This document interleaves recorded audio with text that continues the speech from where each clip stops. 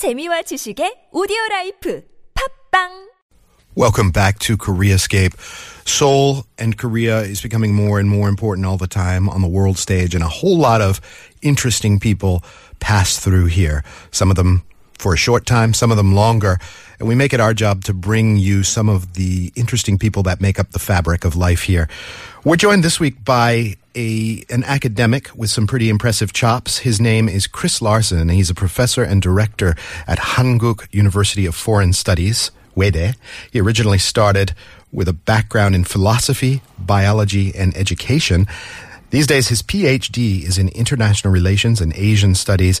That's what brings him here to Korea. And at Wede, he's doing advising for a lot of international students. That includes mentoring them and fostering them along.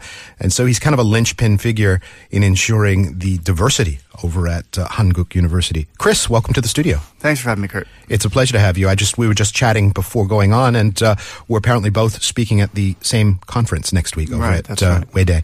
It's a conference on, what's the overarching umbrella of that? It's like Korea's place in the world, or it's almost a multi-angle look at brand Korea, isn't it? Yeah, my understanding is that power is one of the things that IR scholars are most interested in. Mm-hmm. So I think some people are going to talk about North Korea, hard power, and all these nuclear weapons issues. And then others like myself will talk more on the soft power, diplomacy angle and some of those things. You say, South Korean soft power, and instantly the image of loudspeakers blaring K-pop and Hallyu, and Chinese by the hordes getting off airplanes to go shopping in Myeongdong. That's, of course, like the most transparent layer of soft power. Are there other aspects of soft power that you've got on your mind? Well, traditionally, soft power is usually a state-level thing. So they say, well, what do states do, such as finance the Korean wave or whatever, to help their image abroad? Sure. So that's a big thing. But my focus is more how the values of Korean people and Chinese people and maybe others with change in globalization and modernization make them actually see the world similarly. And then maybe over time, it charts their trajectory in a direction that may bring them closer together in trade ties and stuff like that. You don't have to fight people that you agree with, right? That you share value with. There's that famous Thomas Friedman thing from I believe it's from the Lexus and the Olive Tree, that book. He said, no two countries that have a particular chain of fast food restaurants have ever gone to war with each other. The one exception being maybe Argentina and Britain over the Falklands.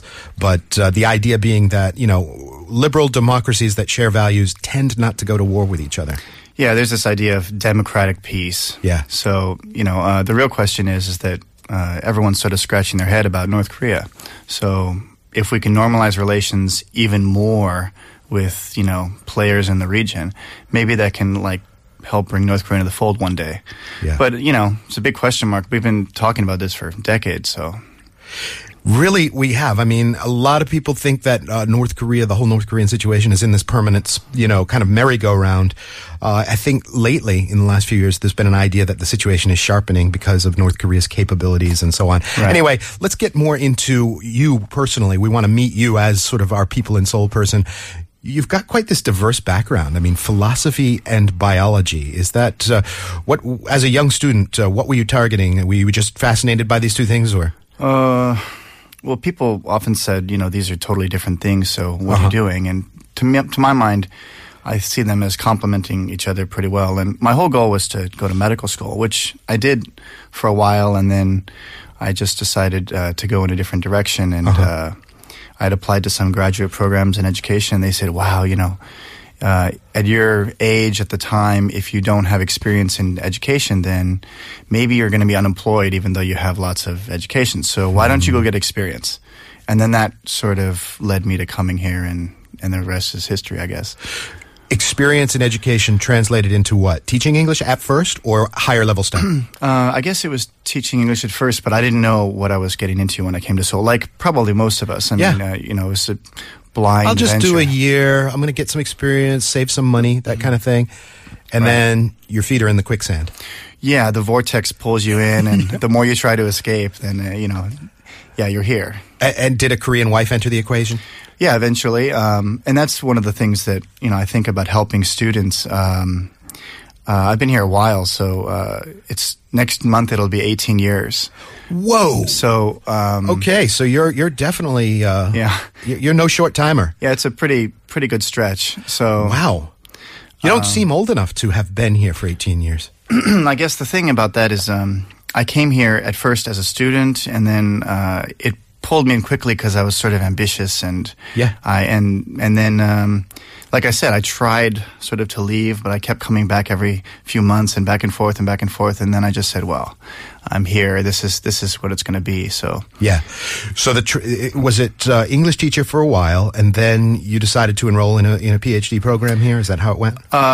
The timeline is really long. So I was teaching English, and then I had this molecular genetics background. So I did consulting in biotech, and I did reading academic papers and putting them into a more concise English for people to understand, and wandering around to try to be, young and ambitious and the like. And then eventually that led to study more, get more, North Korea was a big issue back in 2002. Sure.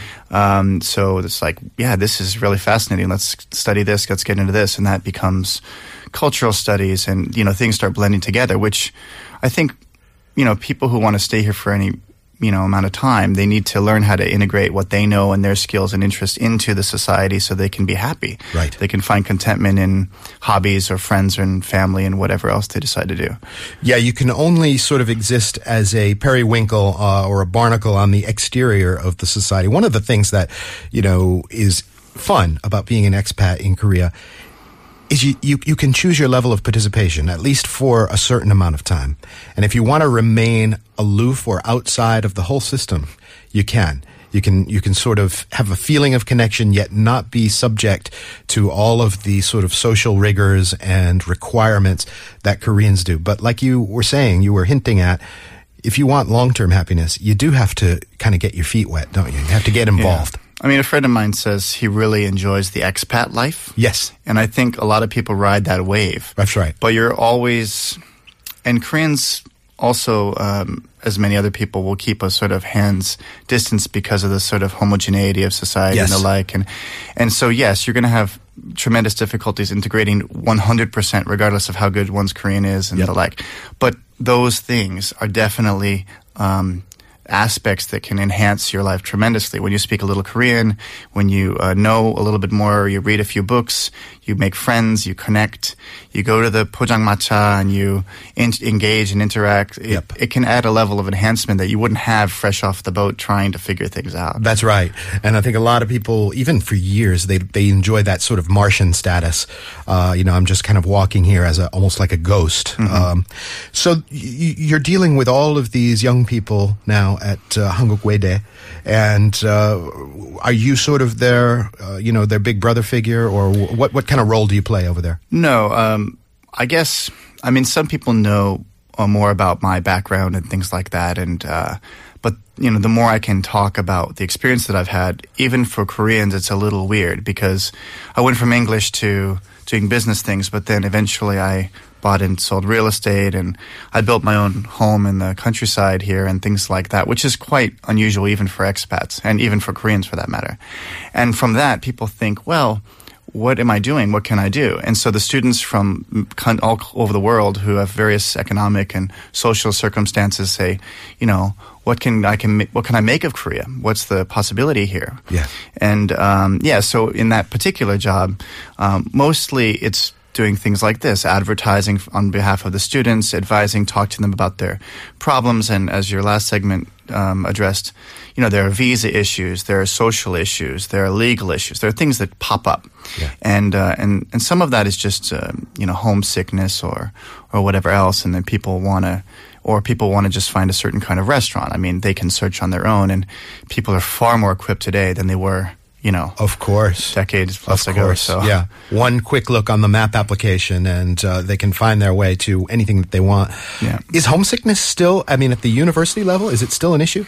I guess it's hard to say, but the integration factor and the social networking factor sort of masks that.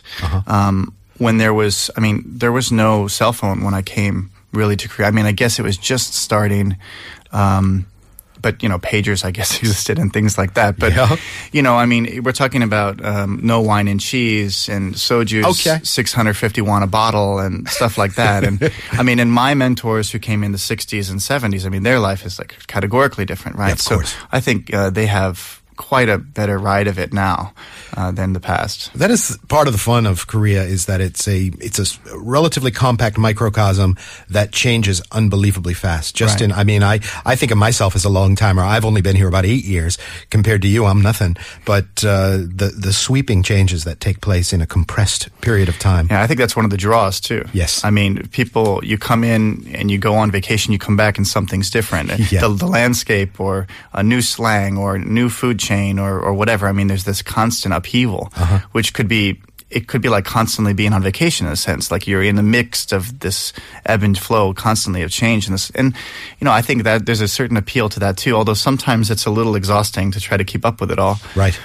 In your field too, politics and what's going on at the top levels, things change relatively rapidly too. We've had, just in the time that I've been here, these sort of pendulum swings of political sentiment and who's in charge and so on.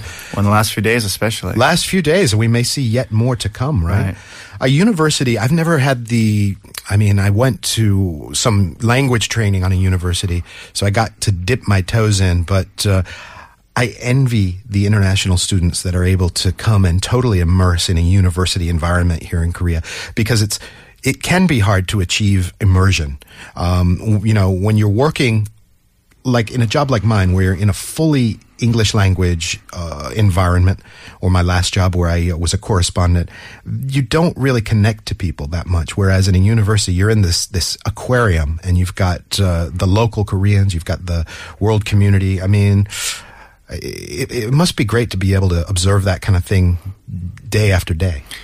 Yeah, and I think that's one of the best parts of working in a university. If you talk to people who do that, I mean, there's this youthful energy all the time. Yeah. And you can see this unfolding of how thoughts and ideas change among people who are just starting out and just trying to figure out what they're going to do. At the same time, among especially the foreigner community, so-called foreigner community, there's a certain amount of disillusionment too, because what they see on soap operas and music and things is not really what you get when you land in Incheon. Okay. And so maybe some people might have a certain degree of disappointment, while others may eat it up in the honeymoon period for a while. Yes. The real trick is teaching people to take the right steps so that they actually understand what Korea is. It's not soap operas, and there's a deeper side to it. I think you cycle, right? I rode my bike from Seoul to Busan a couple summers ago. And I mean, when you go into the country or go outside of the well of Seoul, for example, you just see things and you experience things that are far outside of the norm, your norm, I guess. You've got this sort of like alpha aspect to you, don't you? I mean, it's like this type A kind of, so far you've told me, oh yeah, well, I kind of dabbled in molecular genetic biology, then I bought and sold real estate, and I built a house in the countryside, and now I'm a professor. I mean, you've got a bit of a zest for things, don't you? I guess. Well, when you put it that way, it's a sort of denuding of things, but no, I think I was always sort of extra thirsty. Yeah. Maybe it's a sort of Icarus, who gets burned. I didn't ever see it like that. And the danger is that Renaissance man, may end up sort of not having the skill sets to do anything particular. Jack of all right? trades and master of none. For me, it wasn't like I was trying to, prove anything or whatever. It's just I followed one like to another in order to chase down what I thought was going to make me happy and content. And it didn't come across to me as like I'm being particularly ambitious or anything like that. It just was a matter of, hey, I'm not making the kind of money that I'd like to make in this particular job. Maybe I should change my job, or maybe I should study more, or maybe I should look to invest, because that seems to be a way to succeed. Did you find Korea to be a hospitable or an easy place to latch on to new skill sets when you said, okay, I'd like to migrate over to that area of career? Were you able to pick up the skills and find the resources you needed? No. Okay. Well, I mean, so you'd leave and you'd. Yeah, I think there's a give and take to this kind of thing when you have skills. Like, so certain skills, yeah, you might be better off going abroad for graduate schools, which can be quite pricey and so forth. When it comes to like real estate things here, it's very difficult to do without Korean. Okay. And there's a lot of legal stuff. And there's a lot of bartering, and if you're familiar with bartering with Koreans in like Namdaemun Sijang or wherever else, sometimes it can be quite irksome. Yeah. I guess might be the way to put it. So yeah, some things very much so, like learning Korean, getting a more cosmopolitan mind about things, for sure.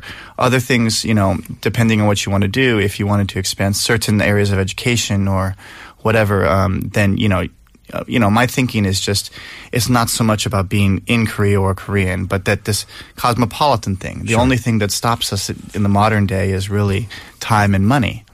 So, I'm trying to work on having more of those two things, which I think all of us try to do, so that we can travel and expand our abilities to do things. The key thing being time. Time is non-renewable. Right.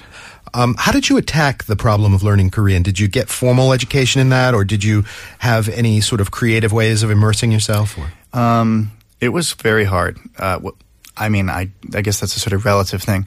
I went to the Hagwon and studied at first, but at that time, there were very few foreigners around studying. And I know there were, some universities were picking up on the foreign influx in the very beginning of the, Korean wave in the late 90s. But they taught me very formulaic, Korean at a very high level of register. And so I'd go to the coffee shop and try to, muddle my way through ordering a latte. Yeah. And she'd look at me, or he'd look at me like, what are you talking about? Yeah. And so instead I took a notebook and I went with Korean friends to the restaurants, and I just listened and took notes, and I said, say that again, and just try to memorize and copy expressions and phrases until they could start to explain grammar to me. And then, so in a way that was a sort of labor of love, I guess, for a long time. This is a thing with Korean education, that what they teach you, there tends to be a bit of a gap between what they teach you and what people actually say. Right. They're doing their best to impart to you the cleanest, most formal grammar, but what people out there on the street actually say is different. I remember one example, in a coffee shop, they were teaching you to say, "무엇을 드시겠습니까?" What would you like to drink? Right. And it's not what people say, right? Sure. This student organization at Hankuk University, right. You run that, basically? Well, no, I wouldn't say run it, but definitely, as a director of the ISO, the International Student Organization, my job is sort of to liaise and promote and create opportunities for the students and be a vehicle for them to make connections to Seoul or Korea as foreigners. It's a lot of people, and the International Student Services of the university does a great job of doing all the administrative stuff, which I don't really have time to do. When you say create opportunities, is it like internship opportunities or travel opportunities? It could be. It could be. It depends on the zeal of particular students. There are two sides to this coin. One is the 250-odd exchange students who come every semester from 45 countries. Yeah. And then the other side is potentially the other 1,000 foreign students at the university who may get interested in the program and want to talk, or may reach out to try to connect to find out something or other about things to do. So it could be something like just go to hiking or a baseball game or go to restaurants together, but it could be other things like solving problems or life in Seoul, or just having a chat. Well, it's such a mixed bag. All of those countries, all of those students kind of fleshing in and out. Is there any kind of common thread, or is it something that they share in common in terms of why they've come to Korea in the first place? That's excuse me. That's a tough question. I think there's a tendency for people from like countries, like you said earlier, to kind of coalesce. Yes. And there are 50-odd Korean students who act as sort of buddies to hook and meet the foreign students. Yes. Yeah, it gets dry in the studio sometimes. I feel that too. And I think they are really the catalyst for making that bridge and making that connection with the foreign students so that they actually have a more lively experience, and they help them do all of the, the small things to the big things and make a real friendship which can last on and on and on. Yeah. And, I think that's the thing that they don't realize it at first. They may come here because of celebrities or because of their curiosity about Korea, or maybe, potential opportunities, or maybe it's just an exchange program that happens to be available. But then once they get here, I think it's those student interactions that really are the icing on the cake. Yeah. The interactions with other Korean students or with the international community, the Koreans. Really. Probably the Koreans. Yeah. But I mean, obviously, the international community is your bread and butter. It's the people from your same country, the people from your same language. They're going to help provide support. Mm-hmm. But obviously the Koreans who then are English speaking and Chinese speaking and other, Hankuk University of Foreign Studies teaches, 45 odd languages. So there are students from a variety of languages also who help facilitate all this stuff. So they get Korean, language exchange, and all those kind of things can be possible too. I should look into a language exchange over there. I'd like to set one up. Looking forward into your, crystal ball in terms of what you want to do next. Yeah. Where do you see yourself going down the road from this particular position? Wow.